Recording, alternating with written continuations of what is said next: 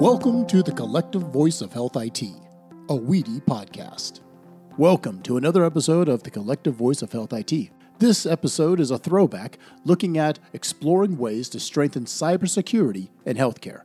The panelists, Denise Anderson, President and CEO of the Health Information Sharing and Analysis Center, Chris Lodico, Senior Director of Blue Cross Blue Shield of Illinois, Dr. Stephen Leffler, President and Chief Operating Officer with the University of Vermont Medical Health Network, and Dr. Douglas Gentile, Senior Vice President, Information Technology with the University of Vermont Medical Health Network.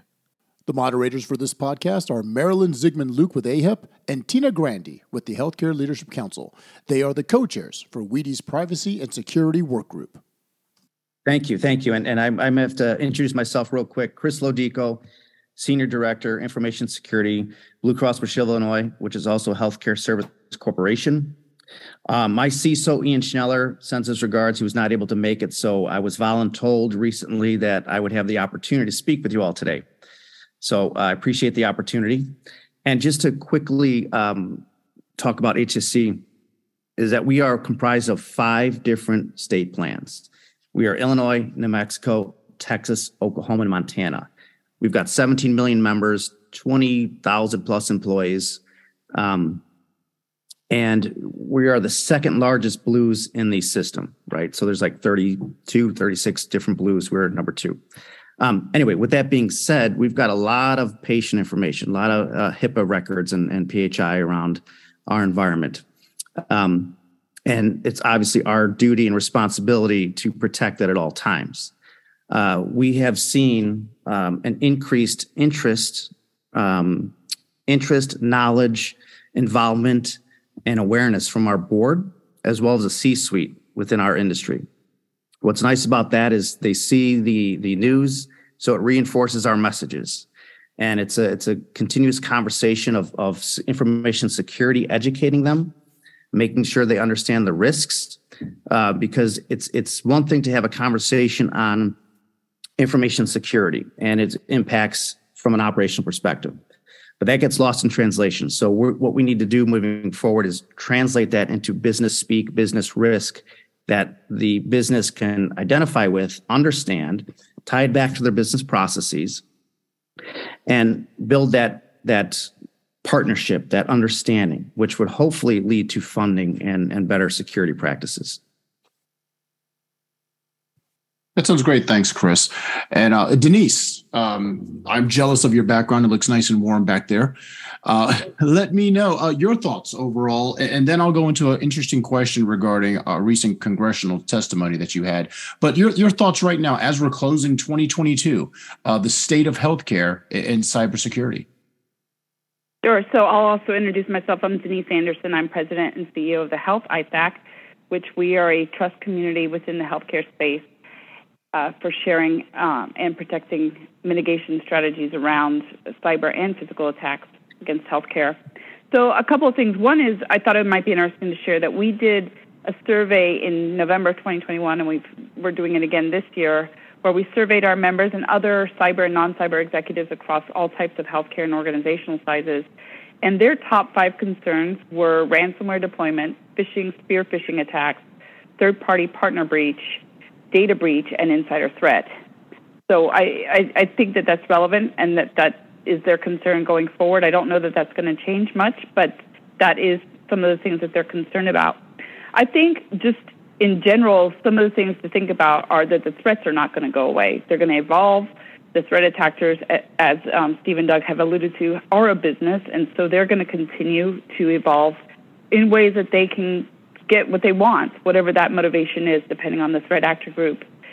I think we also need to be taking a enterprise risk management approach, so looking at the whole enterprise and all the threats, knowing your assets, knowing what can be impacted, knowing the impacts of being down for a long period of time, and then protecting your organization with that strategy in mind. The weakest link, of course, you've heard today that people in this case were the weakest link. But the threat actors are going to go after that, whether it's your supply chain, anyone that you're working with in your ecosystem, and or your people. You heard Steve and Doug talk about operational resilience, and I think that's really important. It was really interesting for me to hear where they split the teams up between the IT team and the clinical side. This was something we actually, when I was in finance, found during their attacks of 2012, 2013, where it was absolutely imperative that they limit the decision makers to one or two key people and then split the teams to one that's IT incident focused and one that was focused around everything else. So I found that very interesting, and I do think that that's very important to have an incident response plan and then to exercise that plan and communicate that plan so that everyone's aware of it.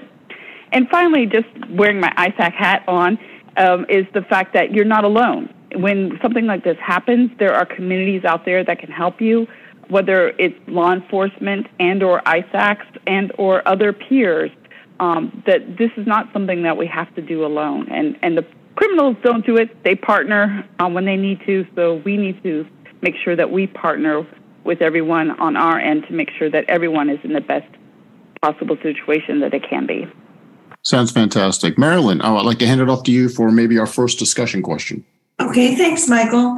Denise, you had talked earlier this year, I think it was, about cybersecurity experts when you testified in Congress. And you really focused on the need for training and advocacy. And the committee, which you're welcome to share with the group, the committee cited 4 items as risks to overall cybersecurity within healthcare. And they talked about the lack of skilled cyber staff, the lack of cybersecurity situational awareness, lack of knowledge and training for medical staff, as well as what they call the C-suite, the CEO and the board level folks. And they also talked about a lack of cybersecurity strategy from a risk management perspective. That was several months ago from what I remember. Have you seen any movement on those 4 fronts? And after Denise is done, we'll open it up to the rest of our panelists to see if they have any thoughts about that assessment. Absolutely. I think that we have made some progress in that area. One, the Sector Coordinating Council, so the Health Sector Coordinating Council Cyber Working Group, has been very active in helping develop a workforce, so making sure that there is some training that we can do, and they've actually come out with a series of videos that are going to be very useful. From what the first one is about to be produced is for the clinicians, so that they understand the role of cyber, that cyber plays in their environment. So there is some definite good work being done in that space, and I would encourage you to go to the Sector Coordinating Council's website.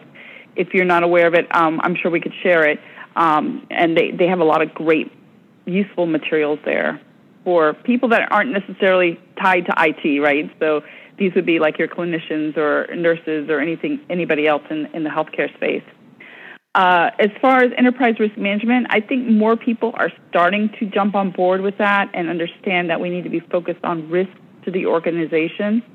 And situational awareness is also huge in that, plays a huge role in that, because you're understanding not only all the implications of everything, but the implications to your organization and how long you could live with that situation. So, for example, even thinking about things, it doesn't necessarily have to be cyber. Things like climate change. For example, in the UK this summer, they had a huge heat situation where data centers were closed. So think of the impact that can have to your IT and operational infrastructure, and that has nothing to do with an IT attack. So understanding all of the potential things that are out there that could affect your organizational operational resilience is very important. And I think the more we can beat that, there's a lot starting to come out around that to get people to think that way. I think the better off everyone will be. I don't know if I touched on everything there, but those were a couple of the key ones that stood on my mind. No, I think that's helpful. Before we move to the next question, do any of our panelists have anything else to add? Yeah, first of all, I think that was a great answer, Denise. What I would say is that what I've realized since our attack is that there is heightened awareness of leaders now. So prior to the attack, there was a lot of talk about devices, and we would constantly be asking IT to help make us more connections and make things easier.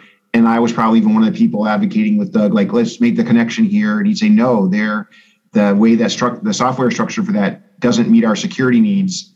That pretty much shuts it down now. No one tries to push on those. We've had to figure that out.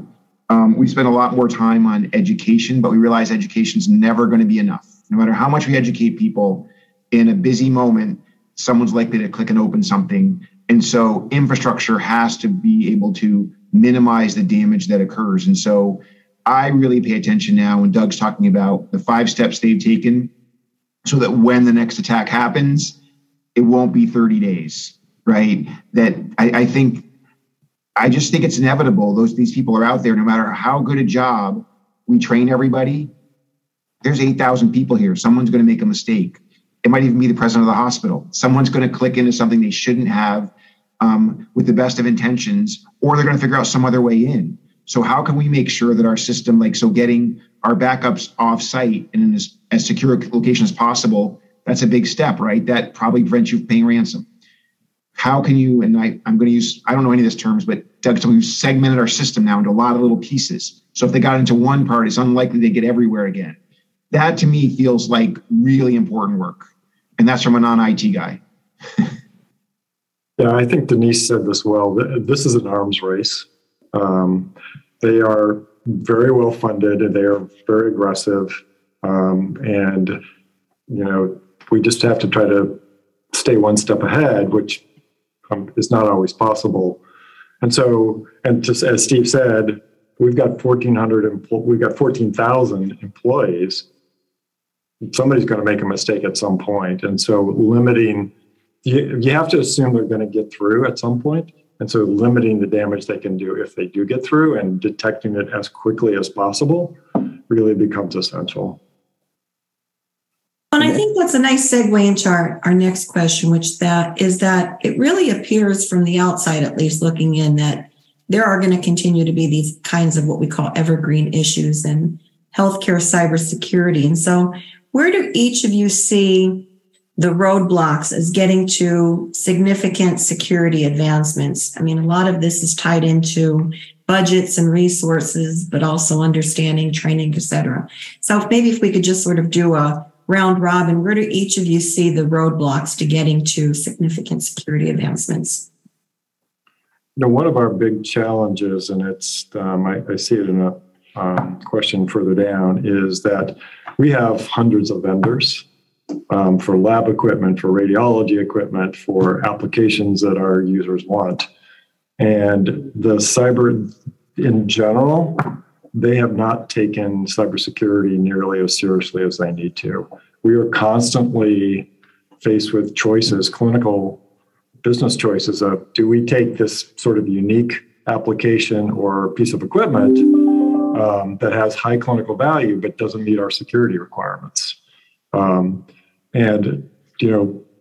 Sometimes we have to do it because there's no other alternative, and we try to microsegment and keep that equipment as segmented as possible, but it still opens up vulnerabilities and broadens our vulnerability footprint.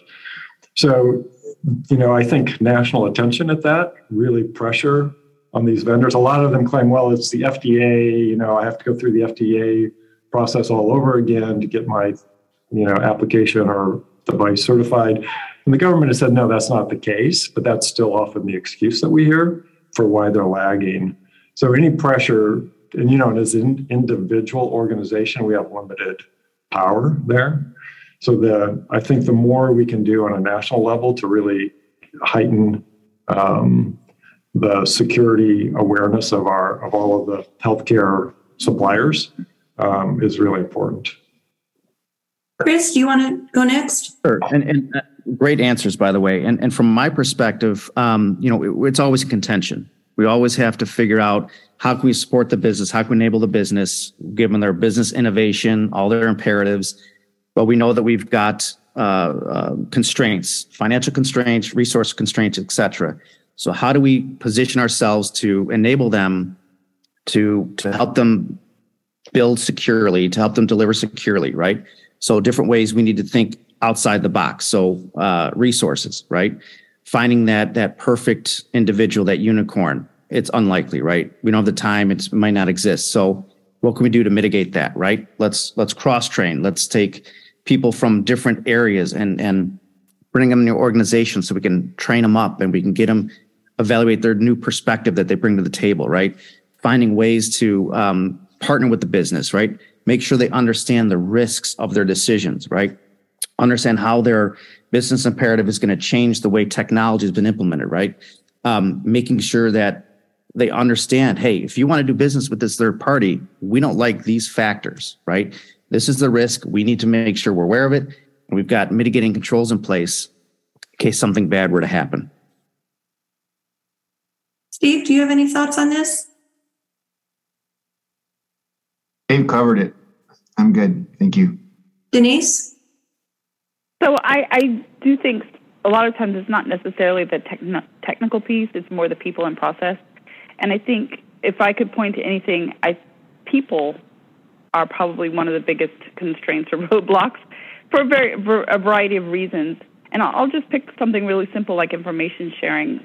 There are a lot of reasons why people don't share information, but it's not necessarily the reasons that you would think. And some of them are, for example, just the fact that they think that the group that they're sharing with might think that the information they're sharing is not that relevant, that there are bigger guys and have bigger, more important things, and we'll look down on them because they just shared some piece of information that was probably not as important as others.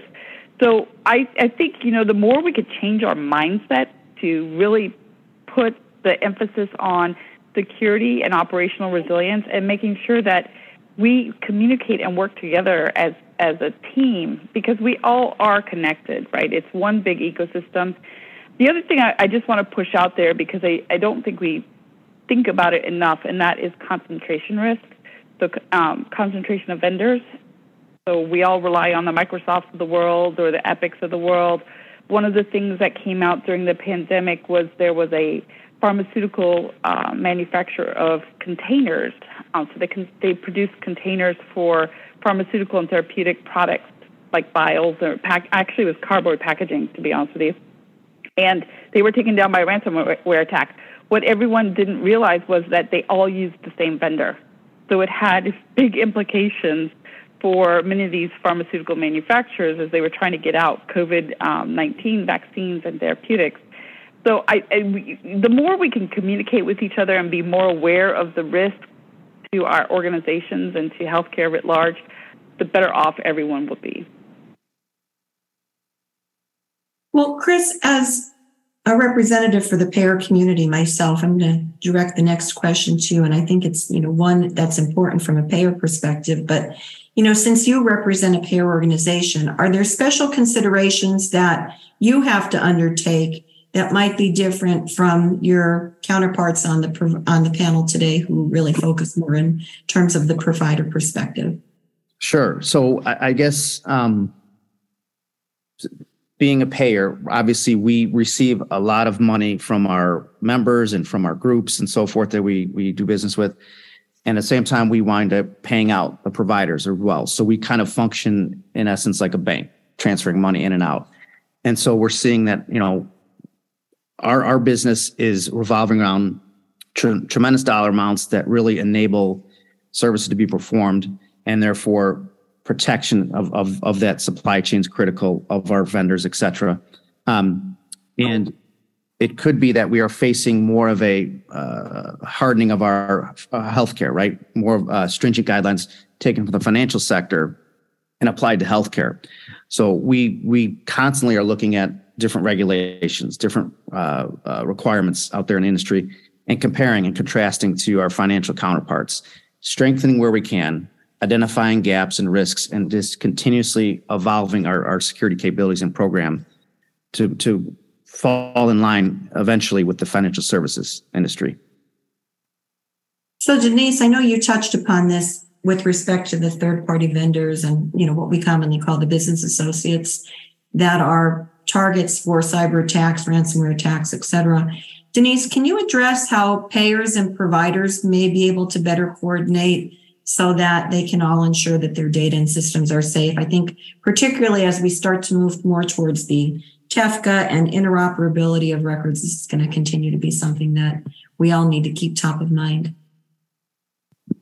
So I think that there's a number of ways that we can do that. One is participating in the Sector Coordinating Council. There are a number of working groups there that are concentrated on various topics that are relevant to healthcare security. So that's definitely one that area that people can collaborate on. We also do the same thing within the ISAC. We're a little bit more focused on operational as compared to the Sector Coordinating Council, which tends to be more regulatory guidance perspective. But these working groups are very valuable, I think, just in having those conversations and not operating in silos. People open up their minds to the problems that exist out there. One of the things that we did one of the things I did when I came over to healthcare was I was a little astounded by the fact that there was a lot of finger pointing between the medical device manufacturers and the providers. And there's still some of that going on, but we've come a long way. And one of the things that we did at H-ISAC is we created the Medical Device Information Sharing Council, where we have two co-chairs. One is a provider, one is a medical device manufacturer. And that group has really had solid conversations around the issues that confront both perspectives, that of the manufacturer as well as the provider. And they're working together to solve problems. And I think that's what, when I alluded to earlier about the will, I think it's the will for us to come together and realize we have issues within healthcare, and we need to work on them together so that the more we can collaborate and communicate with each other, again, I hate to say this, but the better off we all will be. So that would probably be my key takeaway there. And I'd like to turn back to Doug and to Steve just for a minute, because recently the FBI issued a warning about unpatched and outdated medical devices, and they talked about cybersecurity opportunities to hackers. We see a lot of this coming out from time to time, particularly focused on medical devices from a patient safety perspective. I know, Denise, you had mentioned this when you were at the congressional testimony several months ago, but I wanted to start with Doug and Steve first to see if you could really talk to the concern regarding medical devices and what can and should be done to address the security concern. And then Denise, we'll turn it to you once Doug and Steve get a sort of a first stab at this question. I'll start from a very clinical perspective. I mean, many devices that we use are critical for patient care. And I would say pre-cyber attack, I used to be like, look, it's so important to have this device work. And if the software is just not right, let's try and just mitigate the risk. I don't feel like that way anymore. Now I feel like, look, it's on that device manufacturer's, their responsibility to make sure these devices are safe. And one device that we're using could shut down the whole system potentially again, right? Once they have that portal in. And so I think in the past, I took more of a clinician's perspective, like we just have to have this. And now I'm much more, well, if the device manufacturer can't give it in a way that we feel that we're confident is secure, we're not using it. So that's unfortunately not quite true, because in many cases there's no alternative. There's high clinical value, and there's just not a viable alternative. So we still regularly have to mitigate those cybersecurity risks.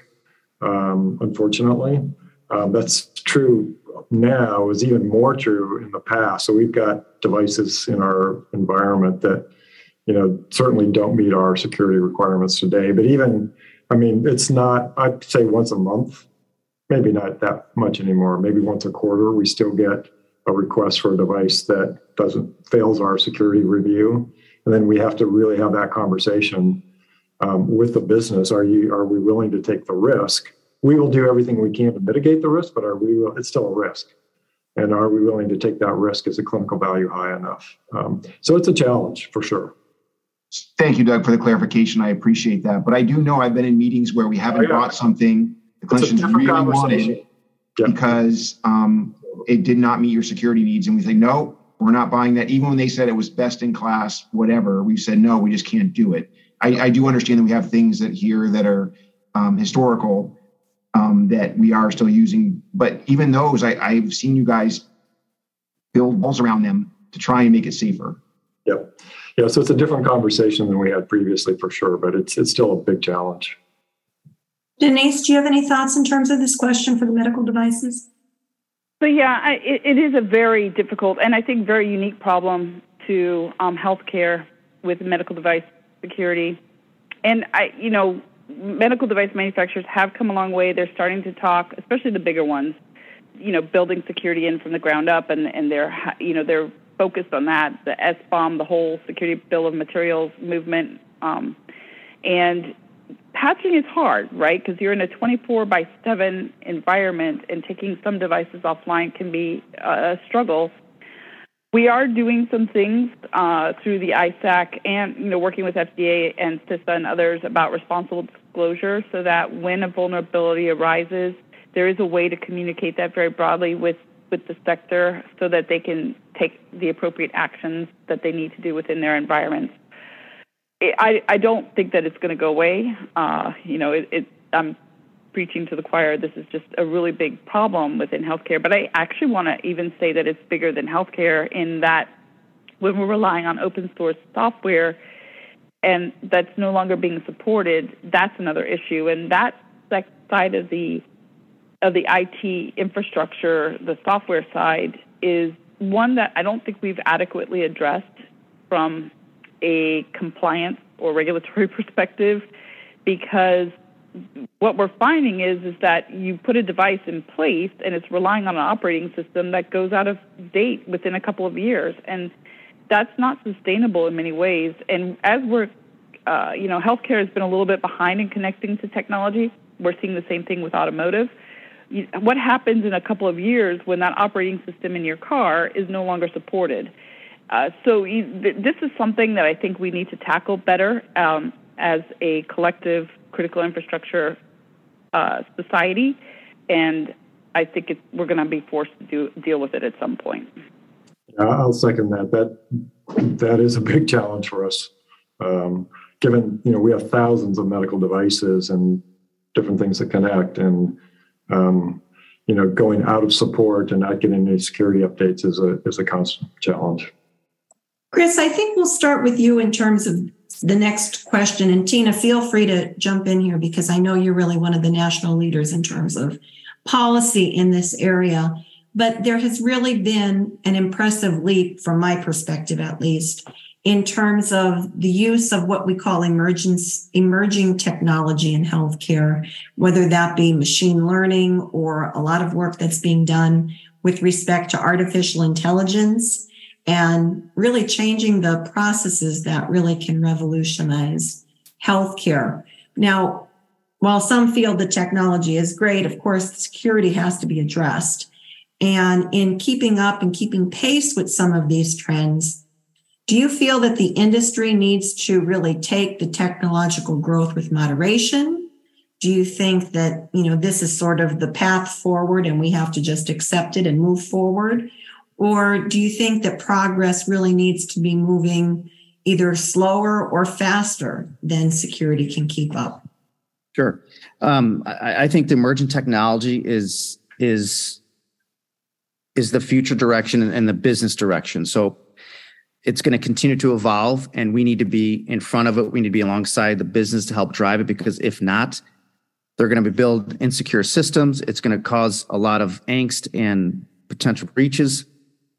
And if we don't partner with the business and understand the business need, translate it into risks that they can understand and solutions that we can help partner and build with, it's going to turn into a disaster, right? We need to think like a hacker. We need to be able to anticipate what and how things can go wrong. We need to understand the business use of the new technology and make sure that we have alignment with our various key stakeholders in the organization. So legal, privacy, audit, et cetera, and information security, working with the business to understand all those risk angles to make sure that we all come to the table supporting the business, but being the parent and helping them so they don't get into trouble down the road. Doug, what do you think? I basically agree with that. I don't think I have anything to add. Steve, anything to add? That was well said, Chris. Denise?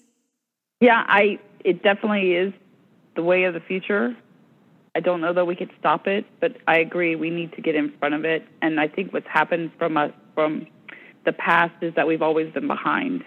And so we need to make a concentrated effort to really understand the risks that these new technologies are posing to us. I mean, look at with DNA. We just had our summit in Phoenix, Arizona last week, and our keynote was a futurist who is very involved in medical, future medical technology. And she brought up a lot of really great points, such as DNA being able to temporarily change DNA, to permanently change DNA, what the implications of that are. She touched on AI and some of the other things there. So it is something that we need to be looking at, absolutely, and I think we need to be looking at it with a lens on that looks at risk and the potential threat to us as a society, quite honestly, not just patients, and the ethics involved around all of it.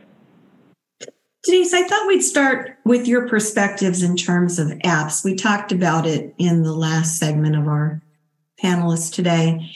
And, the introduction of apps really have been on a big uptake in terms of the patient experience. Individuals are using them for a lot of things like tracking their sleep patterns, maybe managing chronic conditions like diabetes, et cetera.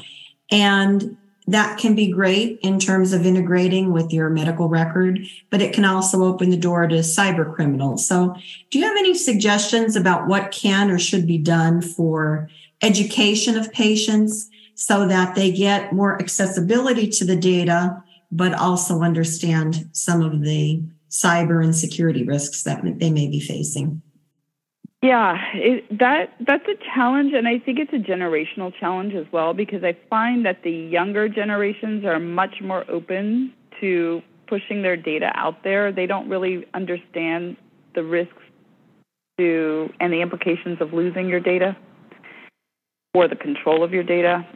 And then the older population may not understand it as well. Like my dad just actually had a device implanted in him. So that was interesting to watch that he'll be able to control with the remote. So I think it's an education, and unfortunately, I don't know, some people will buy it and some people won't. And those that probably, it's until they get bit, unfortunately, that they'll understand why it's so important to take control of the data, especially when it comes to your personal body or your family's personal bodies. So I'm not sure, to be honest with you, how to really tackle that other than through education and having people really understand the impacts. And maybe it's something where, people who have been impacted by it actually come out and speak about it, and we do some kind of public campaign at some level, whether it's through government or through industry, but making people really aware of the risk to them as individuals, not just immediate risk, but long-term future risks as well.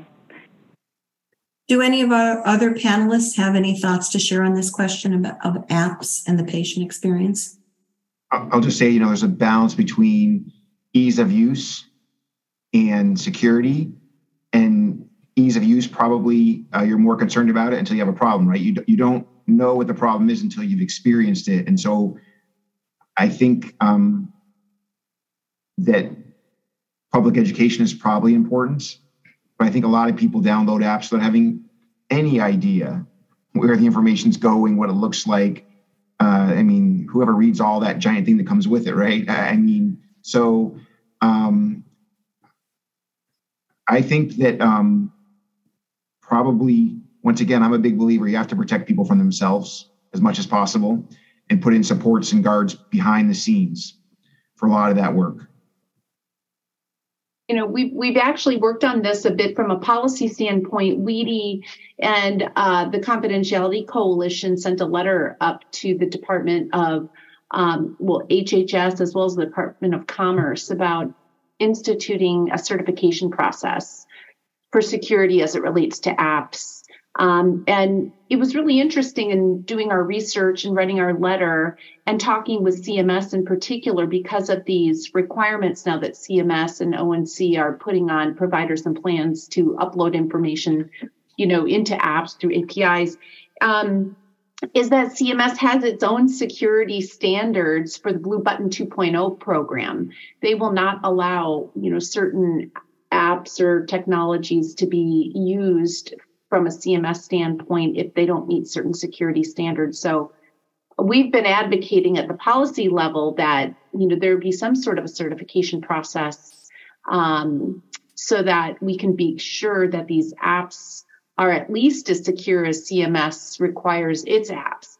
And CMS did tell us, this is a few years ago now, but that they hadn't they hadn't had any serious security issues to date. So I don't know if that's still the case. It would be interesting to know 2 years later if that's still the case. But it is definitely, sort of from the app world, kind of a bit of a Wild West out there, definitely. Yeah, it is totally a Wild West. And honestly, the ONC requirements, the information blocking requirements, have made it worse because we're required to provide that connection. We don't have any we can't say, oh, that doesn't look secure to us, or nor do we have the resources to thoroughly vet all of these. So it's a problem. And I don't think it's a problem we as individual provider organizations can solve, particularly when we're mandated to connect to those third-party apps that the patient requested. So ONC just put out a blog this afternoon on privacy and apps, it looks like. I haven't had a chance to read it yet, but it came out during our webinar here. As we start to come to the close of our time together, Denise, I wanted to turn to you quickly to talk about zero trust architecture. It's really been touted as a solution and as a resource. I know that some folks are still in the process of learning about it and what it is. And the H-ISAC has put out a white paper recently. I was wondering if you could briefly walk the audience through what zero trust architecture means and how it can support cybersecurity. Sure. So we do have a paper up on our website, and we also have some others around identity and access management, and the zero trust was tied to those papers. So basically, the concept of zero trust is that all individuals and devices on a network be continuously authenticated, authorized, and monitored. And that really comes down to, instead of securing the perimeter, it's a matter of securing the user. And it really looks at granular control enforcements to access. And one of the challenges that's very unique to healthcare is that we have, as we've mentioned previously, tens of thousands of IoT type of enabled devices in provider and other environments that need to be secured. And then there's also the issue of moving from room to room and data moving from environment to environment. So those are unique to healthcare, and those are concepts that hopefully zero trust can help with. And of course, it's just looking at, again, securing the access, the user at a very granular level. So in the last few minutes that we have together, I thought, Chris, we could start with you. If you could give the audience your top 3 takeaways that you should leave them thinking about as, we move into the new year and look on the horizon in terms of solutions. What are you concerned about as we enter the new year, and what are sort of your top 3 takeaways that you want to leave folks thinking about?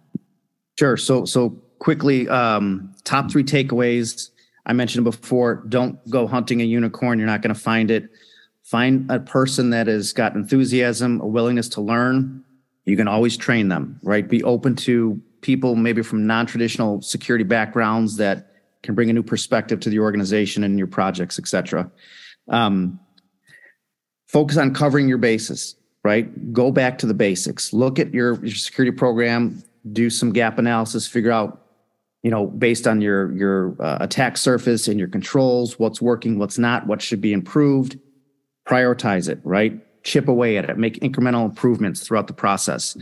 And then the last one would be around risk. Let risk be your guide, right? Everything should be translated into a risk kind of mindset. It should be something that helps you prioritize your investments, helps you to communicate to the business, and hopefully drives change, right? Because people can understand that, and it shifts away from a security-minded conversation, which is applicable in certain areas, but not from an enterprise perspective. Doug, same question to you. Oh, I'm sorry, Chris, go ahead. That's fine. Thank you. Doug, same question to you. Top 3 takeaways, and what are you thinking about and concerned about as we're moving to the new year? So from a provider organization perspective, I think you have to assume you're going to get hit. I mean, we get attacks every day. And so making sure cybersecurity is a high priority. It's, as Steve and I alluded to in the past, it really often got pushed aside because of other priorities. So making that a high priority has a lot of behind that. Second, again, assuming you're going to get hit at some point, make sure you have good business continuity plans in place. That's really an operational task, not an IT task per se, to make sure that, if you do get hit, that you've got the processes in place to be able to continue operating successfully. And I think, again, the last thing I would say from a healthcare provider perspective is, look at your cybersecurity insurance, because if you do get hit, it's a tough situation out there. So, you want to review that and make sure you're covered to the extent that you can be covered. Steve? Doug and I must work together. I had almost the exact same three. So number one, I said, assume it will happen. Have a plan, but adapt depending on the circumstances you find yourselves in, and invest in protection to the best that you can and keep it current. Great.